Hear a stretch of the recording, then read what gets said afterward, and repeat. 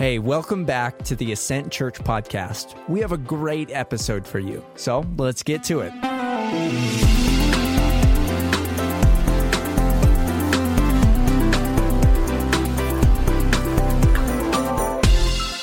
Didn't anticipate how loud. Whoa, I'm loud.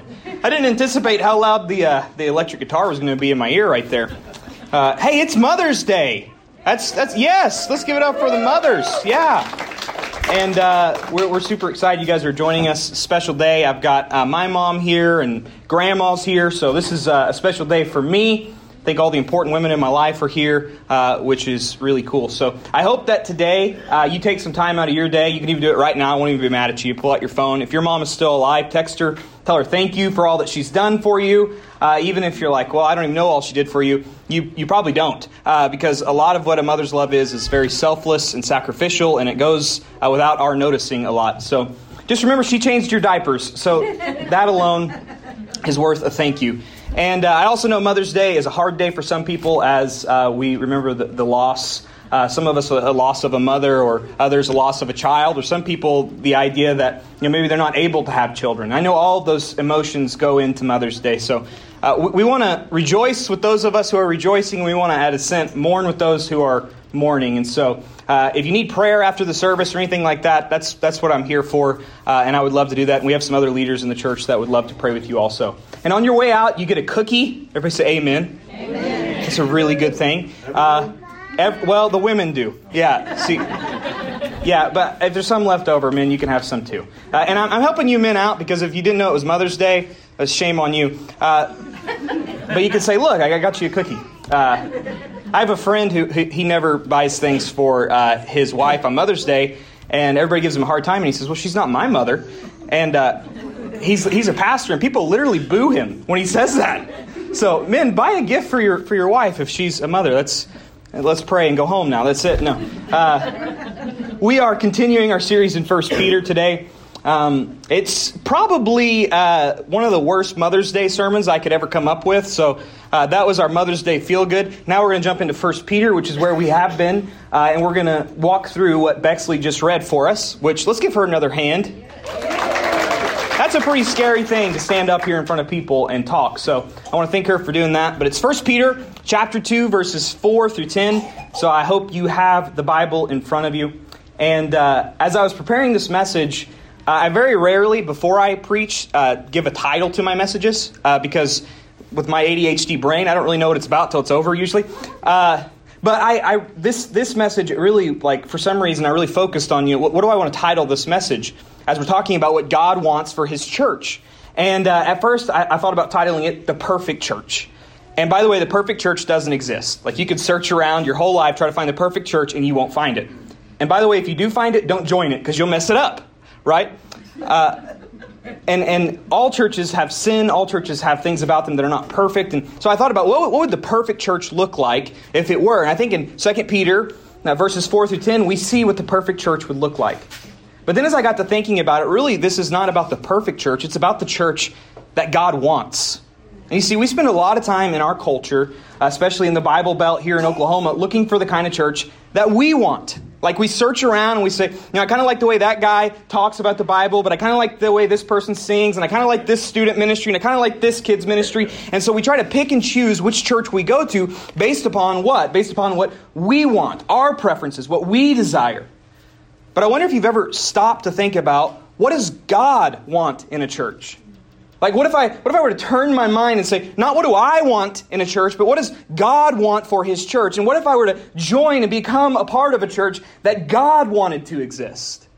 You see, this is a very different way of looking at church. And I love what Charles Spurgeon says. I already told you guys he's my favorite dead preacher. And he says this. He says, that very church, now this is written in the 1800s, so it's really cool language. That very church which the world likes best is sure to be that which God abhors. Ooh, that kind of stopped me in my tracks. The church that we all in our worldly desires flock to might just be the church that God abhors the most. So today, we're going to look at 3 things that I believe God wants in a church. And as the pastor of Ascent, my prayer is that these 3 things would be true of us. Like I desire these three things. And regardless of who is pastor, regardless of what is going on here, these three things must be true. Because in my depth, in my heart, I want us to be a church not that you want to attend or that I want to attend. I want to be a church that God wants us to be. I want to be God-centered first, and then I fall in line with that. Not here's what I want, now God fall in line with this. And I know in the tendency of my heart, I can so easily become the type of person who wants things to be centered around what I want and what I desire. So we're going to look at three things that God wants for His church today. I'm going to pray for us because that's where we always must start. So Father, as we come before you on this Mother's Day, we're so grateful for the way that you love us. We're grateful for the mothers in our lives, the women in our lives who have raised us and nurtured us and made us who we are today. Lord, I praise you and I thank you for that. And Lord, I also pray for those who maybe are mourning or, Lord, Mother's Day is a reminder of things that have been lost. Lord, I pray that you would comfort them and give them peace in a way that only you can. And God, as we jump into 1 Peter chapter 2, I pray that you would show us what you want for your church. Lord, I pray that we would seek to surrender our wants and our desires to the wants and desires that you have for us. Lord, as the pastor of this church, you know the depths of my heart. You know the evilness that I am capable of. You know the selfishness that I can portray, Lord. And I just pray that you would humble me. You would correct me as I preach this message. And I pray that you'd give my listeners the ears to hear. Help them be good listeners as they listen to what you want for them in the church. Lord, it's in your name I pray. Amen.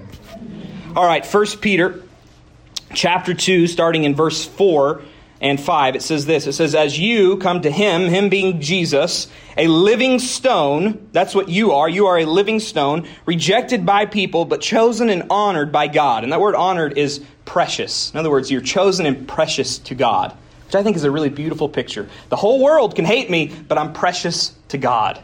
It gives me a lot of confidence. It says, verse 5, it says, and you yourselves as living stones, a spiritual house, are being built to be a holy priesthood to offer spiritual sacrifices acceptable to God through Jesus Christ. What Peter says here is absolutely amazing, and it leads me to number one. This is what God wants in His church, and if you're not taking notes, you should just go ahead and write this down anyways, because it says this. God wants a people, not a place or a person. What does God want in His church? He wants a people, not a place or a person. Do you see what the text says? That we are a stone which comes together to be a part of the new temple that God would have. Like, where is our God found? He's found in His people. This should be astounding to us. In fact, what's really interesting is in the first century, the Roman Empire, the leaders and the people who were in the empire thought that Christians were atheists. They didn't consider us a new religion. They thought they didn't believe in God at all. If you think about it, it makes sense because from the beginning of time, the way people have related to God in any religion is what? They had to go to a place. They had to go to a temple. This is where God is. Like, God's not everywhere. God's in this holy place. We even call it a sanctuary, the sanctified place where God is. And not only that, but the Christians didn't offer sacrifices. So throughout all the other religions, if you're going to relate to God, you've got to kill something. You've got to atone for your sin in some way because everybody knew that you couldn't just come into the presence of God all willy-nilly because we were common people and to be in the presence of a holy God would not be good for us. And yet here are the Christians and they say we don't have a temple that we meet in and we don't offer sacrifices and we don't even have priests in the way you think of priest. Why? Well, because the temple is what? It's us. Wherever we are, there's the temple of God. There's His presence. And why don't we offer sacrifices? Because Jesus Himself was the ultimate sacrifice. He came and He died for our sins once and for all. Way more than a lamb or a goat or a sheep. It was the precious blood of the Son of God who came and laid down His life so that you and I, common people, can have access to God at any time. You guys are just looking at me kind of blank face. That should, like purple dust should be coming out of your head. I can talk to the God of this universe at any time because of what Jesus Christ has done on my behalf. We don't have priests in the way they did in the Old Testament because the priest's job was what? It was to connect the uncommon, the non-holy people with a holy God. They had to go to the priest who was supposed to live this perfect life, this righteous life to the best of his ability, keep himself sanctified so that he could walk into the Holy of Holies and talk to God on your behalf. We don't need that anymore. Why? Well, because Jesus came as the ultimate high priest. He's the ultimate one who bridges the gap between where we are and where God is. Now, here's the crazy part for all of us. Jesus says he's the great high priest, but if you're a Christian, you are the lowercase p priest. That now if people want to know how to connect to a holy God, they should be able to come to the church and see God in that. So you didn't know coming in here today that you're a priest, but you are. I hereby ordain you. Actually, Jesus does. And you see, what this means for us as a church is God doesn't want us to be a place. One of the things I love about Ascent is that we do not have a building. One of the things I hate about Ascent is that we do not have a building. But with all my heart, what terrifies me is that when we get a building, people will begin to think of us as that building. People will begin to think of us as that place. And this terrifies me. See, because I don't want anybody ever to say, hey, Blake, is the wedding at Ascent? That sentence shouldn't make sense to us. It'd be like you saying, hey, Blake, is the wedding at Blake? I'm not a location. I'm a person. I'm a living thing. And the church is not a location. It's a living thing. It's not a place, and it's also not a person. Do you see that? You're just one stone of many that come together to make the temple. And this, friends, is why church can never be a podcast. It can never be you out in a field looking at a sunset. Can you experience God in those ways? Absolutely you can. But you can't fully experience Him because His presence is where? It's in His body. It's when we come together. It's when we are together in this. And by the way, if we think of God as a father, it doesn't even make sense for us to be isolated. We're here on Mother's Day, and I know you mamas love most, especially when they grow up and they become adults, when you get all your kids together.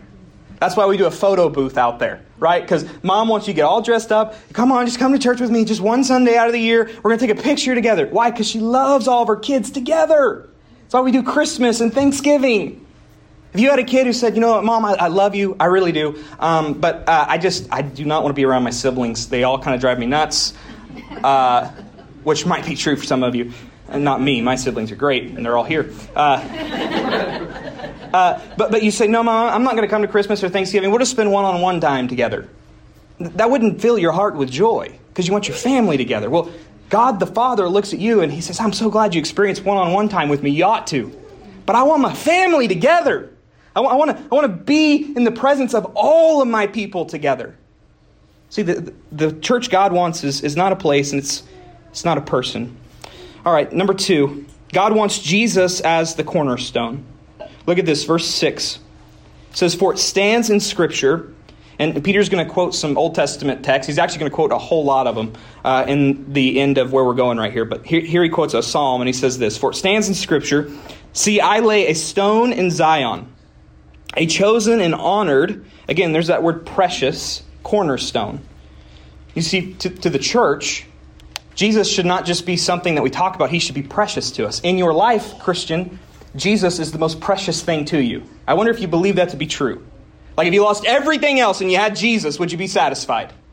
And I worry about us. I really do. Because oftentimes when people die, when we're talking about people at a funeral, we talk about what they're enjoying the most. And it's usually not God or Jesus. It's like, I know He's up there fishing. Or I know He's up there doing whatever it is He enjoyed the most. And that kind of hurts my heart a little bit. Because ultimately what it should be for all of us is He's up there enjoying the presence of Jesus.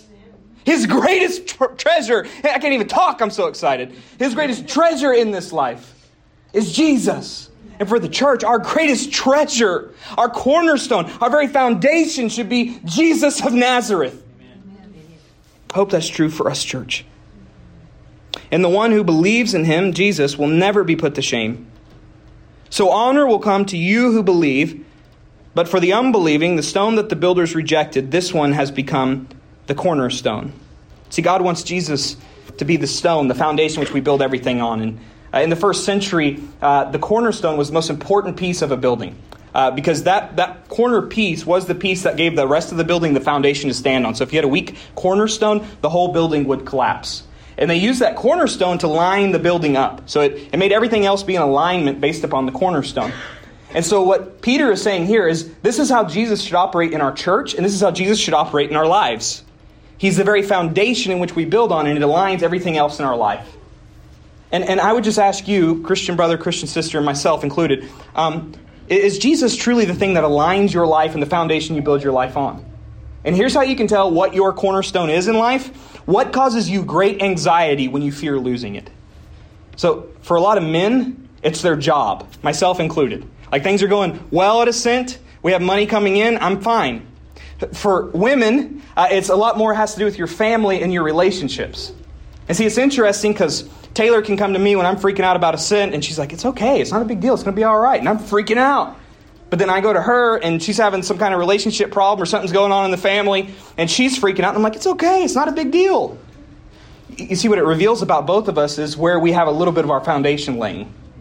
Right? It reveals to us a little bit of what aligns our life, because we feel like if we lose that thing, maybe for you it's your bank account, maybe for you it's your children, whatever it might be, when you start to lose that thing, you start to feel like your life's out of a line.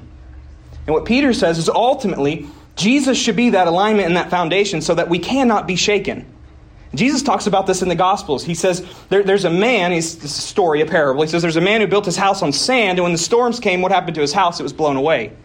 There was a man who built his house on the stone, on the rock, which was solid. And when the storm came, guess what? His house wasn't blown away. This is what Jesus is talking about. Very practically, what this looks like for us at Ascent, like what does it mean that we have our cornerstone built on Jesus, is number one, I try to just preach the Bible every single week. I am not preaching a Mother's Day sermon today. You know why? Because I just wasn't there in the Bible. I tried to be. I thought I'd be in 1 Peter chapter 3, and God was like, no, that's not where you're going this week. Because I believe that the cornerstone of the church is not what Blake thinks, not what Blake's opinion is, not whatever culture is telling me to preach about, but what the Bible is telling me to preach about. What God has ordained for us to speak about. And the moment I start interjecting my opinion on things is the moment you need to find a new church. The moment anybody up here starts interjecting their opinion on things is the moment you need to run for the hills. And your job as a member of this church, as a part of this body, is actually to protect the doctrine of the church, to protect the fact that the gospel is what we proclaim, and we proclaim it from the Word of God. Number two, I want us desperately to be a church that is built upon prayer.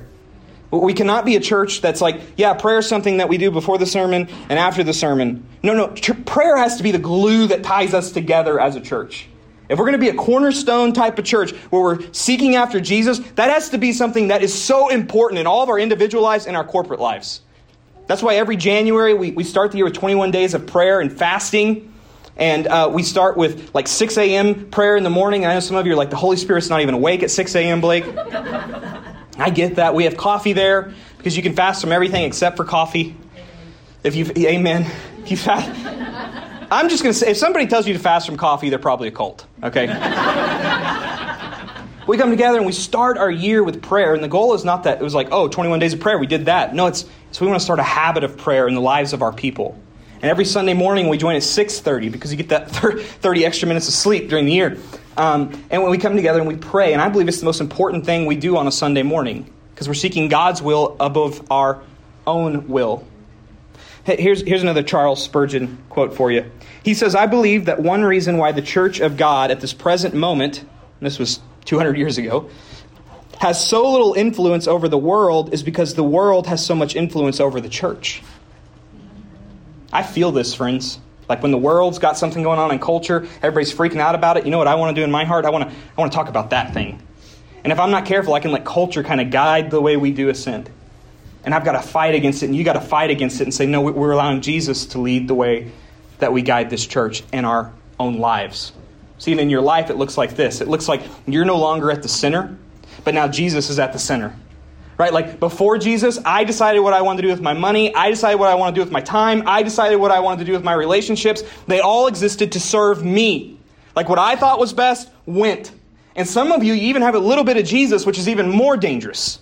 Like you have Jesus off to the side. You're like, here's my circle. Here's what I want in my time, my money, and my church family. Or here's what I want in Jesus. And it's like, Jesus is great to be there as long as He's helping me along in my dream. God, help me with more money. Help me with more relational peace. And yet, those places, God, where you call on me, which for all of us, it's money, sex, and power. Every single one of us has a pull on one of those things. And where Jesus calls you to live differently in those areas, you're like, I'm just going to kind of cut that part out of my life and ignore what you said. And Jesus would say, no. If you want me, you want all of me. Precious, the cornerstone of your life. To say, Jesus, with all of my heart, I don't want to do this. I don't want to confess this sin. But your scripture tells me that that is the way I am healed. That to other brothers, I have to tell them what's going on in my heart.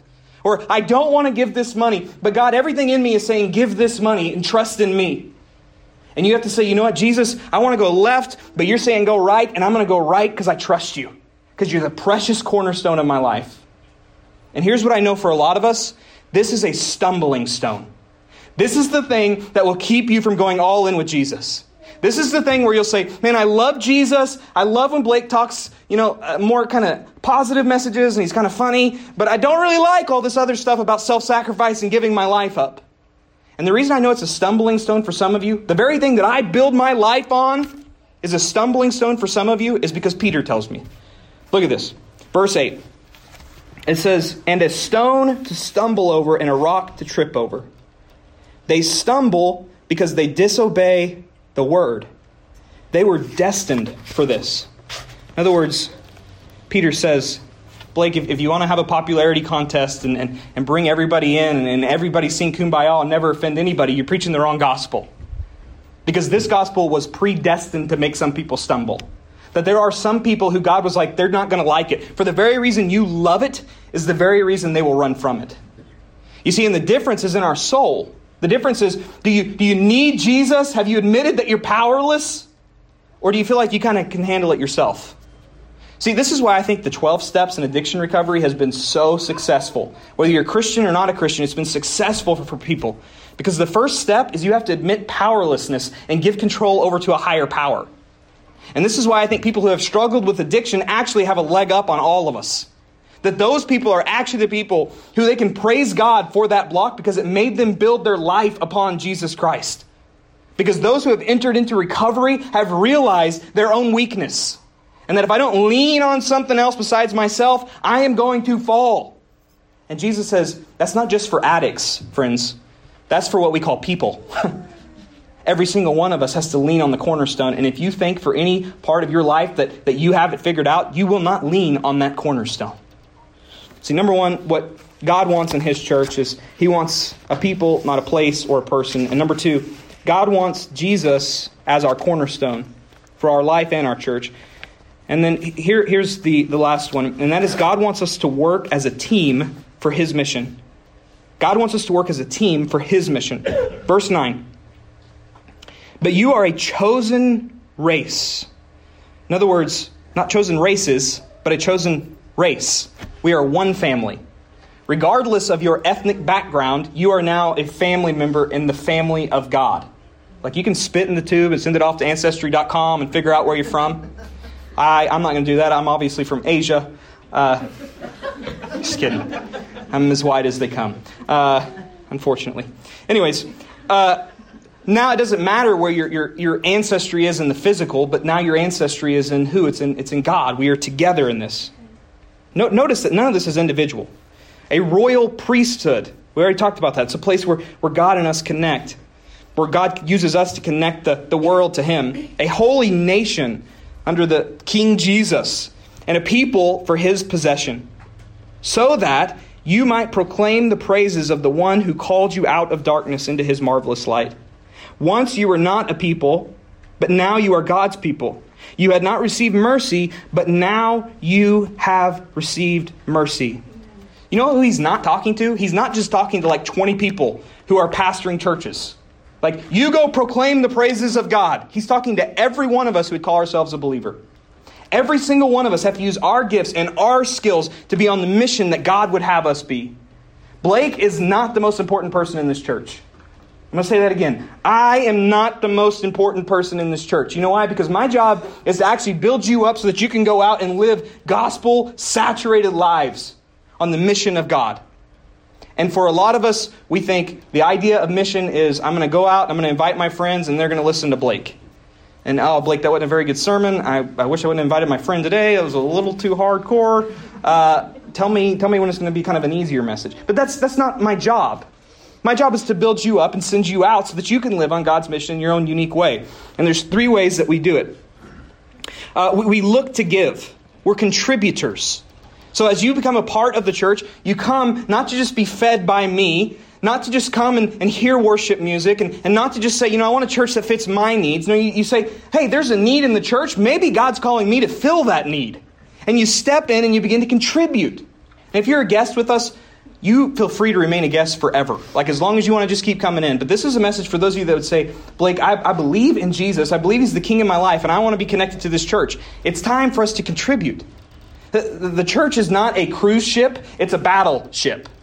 Like when you go on a cruise, everybody serves you, right? Like you get your towels done for you. They put a little, which my wife's awesome, so I get my towels done for me all the time. But what my wife doesn't do is at the cruise ship, they like turn your towel into like a little animal. It's just the cutest little thing. They put it on the bed for you. You get served. Awesome meal. And you don't have to do a thing. You don't have to lift your finger if you don't want to. It's just for you. A lot of people kind of view the church in this way. But that's not how the church is. The church is more like a battleship. Like, we are under attack. We need you to get off your rear end and come help us in this mission. Like, I've never been on a battleship, but I'm pretty sure they don't fold the towels and cute little animals for them. If they do, I have lost faith in our military. Because they're not there for comfort. They're there for mission. It's time to go. And that's not to say that there's not seasons in our life where we need to rest and we need to take more of God's grace in. Because self-care, if done right, is actually for the mission of God. Like, I can't pour myself out anymore when I'm empty. I got to be filled up to be able to pour myself out. What I'm talking about is the person who calls themselves a Christian and they do nothing more but sit in a chair for 30 years. That's not what God has intended for the Church of Jesus Christ. Number 2, we look to do things with excellence. I'm about to say something offensive. It's never stopped me from saying it before. Probably should. But it's not offensive. It's just a preference, okay? You guys are nervous, I could tell. I don't like Christian movies, okay? Now, let me explain myself. Movies that they call themselves Christian movies, to me, are very corny. Now, if you like them, God loves you, and you could go watch those bad movies. But I'm just kidding. They just give me a little bit of a Hallmark vibe. And you see, what has happened, I think, in our culture is we take the word Christian and we can attach it to art, and the people don't even have to make good art. They just continue to make the same thing because they know what? They know a whole bunch of Christians are going to go out and buy it. And so it's not actually, hey, let's just make good art, which for thousands of years, there's only been 2,000 since Jesus, but for hundreds of years, that was the way Christians did things, was they just were Christians who made art. And we made the most beautiful art in the world. Like, you would look at something a Christian painted, a song a Christian made, and everybody enjoyed it. It was good for the whole of culture, not just a little segment of culture. Which is not to say that there's not good Christian movies or good Christian songs. The point of the matter is that we are to make things that are excellent for all people. That whatever you do at your job, you should be doing the best at it. If you're a pharmacist, you should be the best pharmacist. If you're an occupational therapist, I just thought of my father-in-law, so that's why it was so specific. Like, occupational therapist. Yeah, you should be the best occupational therapist in the world. Because you're working not unto men, but you're working unto God. And by the way we do things, we show the world. This is why I work hard to preach sermons. Like, I'm doing the best I possibly can every week. Why? Because I'm not just preaching a sermon unto you. I'm preaching a sermon unto God. I want to do things excellent. This is why at Ascent, I would rather us have no music than to have somebody who is like having Christian karaoke up here on the stage. Like, I love that your special little one wants to sing a special. But that's not her stage. This is Jesus' stage. And we want to lead people in worship, so we're going to do it with excellence. That might have been more offensive than the Christian movie part. I don't know. But it's just the truth. Because we are a team for God's mission. I mean, what we look like is ridiculous. It looks like, for a lot of us, like we're on a football team. And we study the playbook all week long. And we huddle up, and the quarterback calls the play, and then we all just sit down. This is the quarterback calling the huddle. You know what that means? That means we're going to go out and run the play next week. That's why every week at the end of these services, I say we are a sent people serving people. This is where we come together, but then guess what, church? We're still the church. We scatter out, and we ought to be people who do things with excellence for the glory of God. I love the way the Message paraphrases this, 1 Peter 2, 9 and 10. Eugene Peterson went back and he rewrote the Bible in today's language, and sometimes I love the stuff he says. It says this: "But you are the ones chosen by God, chosen for the high calling of priestly work, chosen to be a holy people, God's instruments to do His work and speak out for Him, to tell others of the night and day differences He made for you. For from nothing to something, from rejected to accepted."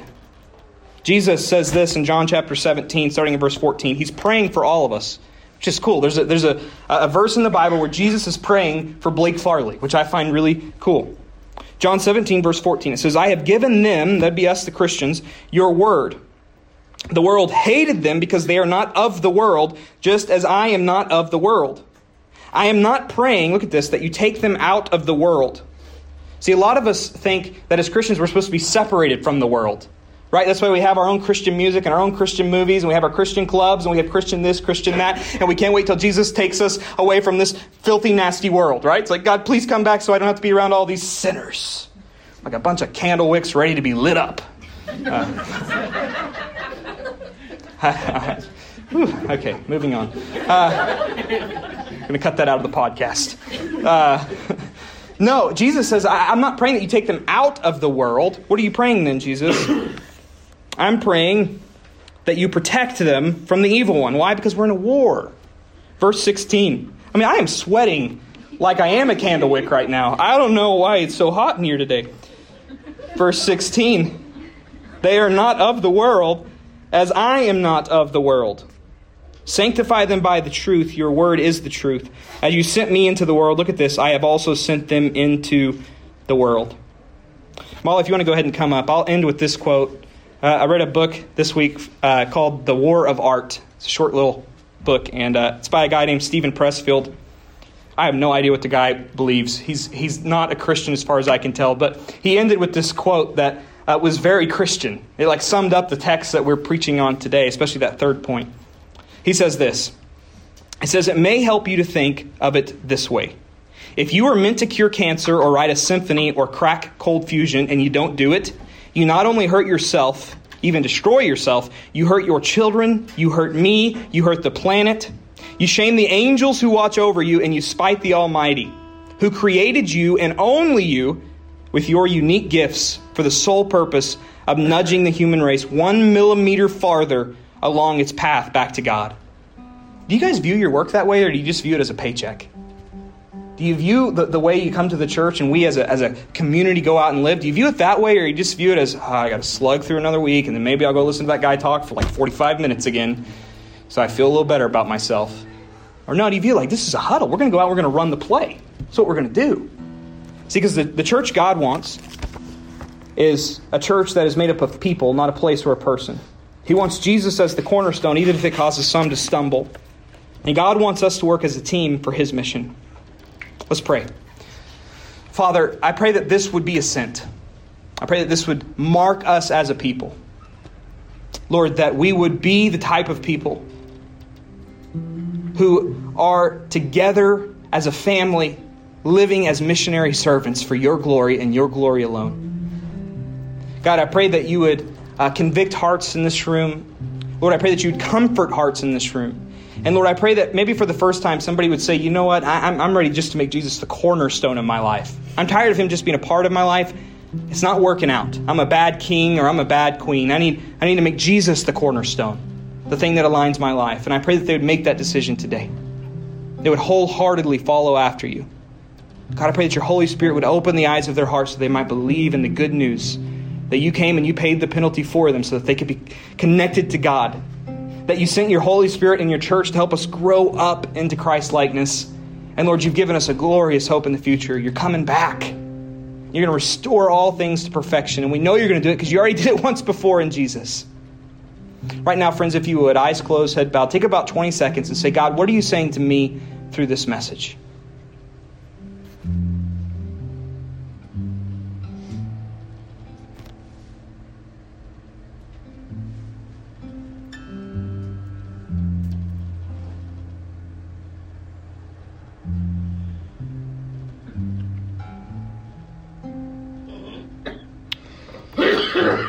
Father, I know silence is uncomfortable because we try to fill our lives with noise. And yet, Lord, I think we would be far better off as a people if we stopped and listened. Lord, I pray that today somebody in this room heard what you would have them do. And I pray that you would have us the courage to obey through the power of your Holy Spirit. It's in your name we pray. Amen. We are going to respond to the Word of God now. And there's 3 ways we respond. Number 1, we give. We give back to God out of an act of worship. And we give. You can give in the back at the offering buckets if you came to give. But we also respond by repenting, which is turning. So whatever God has called us to do, I'm turning my life around to what He has asked me to do through the power of His Holy Spirit. And the last way we respond is through singing. If you would stand up right now, we're going to sing loudly to this God. And you know what I love about singing? Is it really shows the community of the church. Because if I were to sing a solo, it would sound ugly. You guys shouldn't laugh. Some of you sing worse than me. And yet when all of our voices come together, what is it? It is a beautiful sound of praise to God. And I can't wait to hear that beautiful sound, friends. And may we live our lives in this way.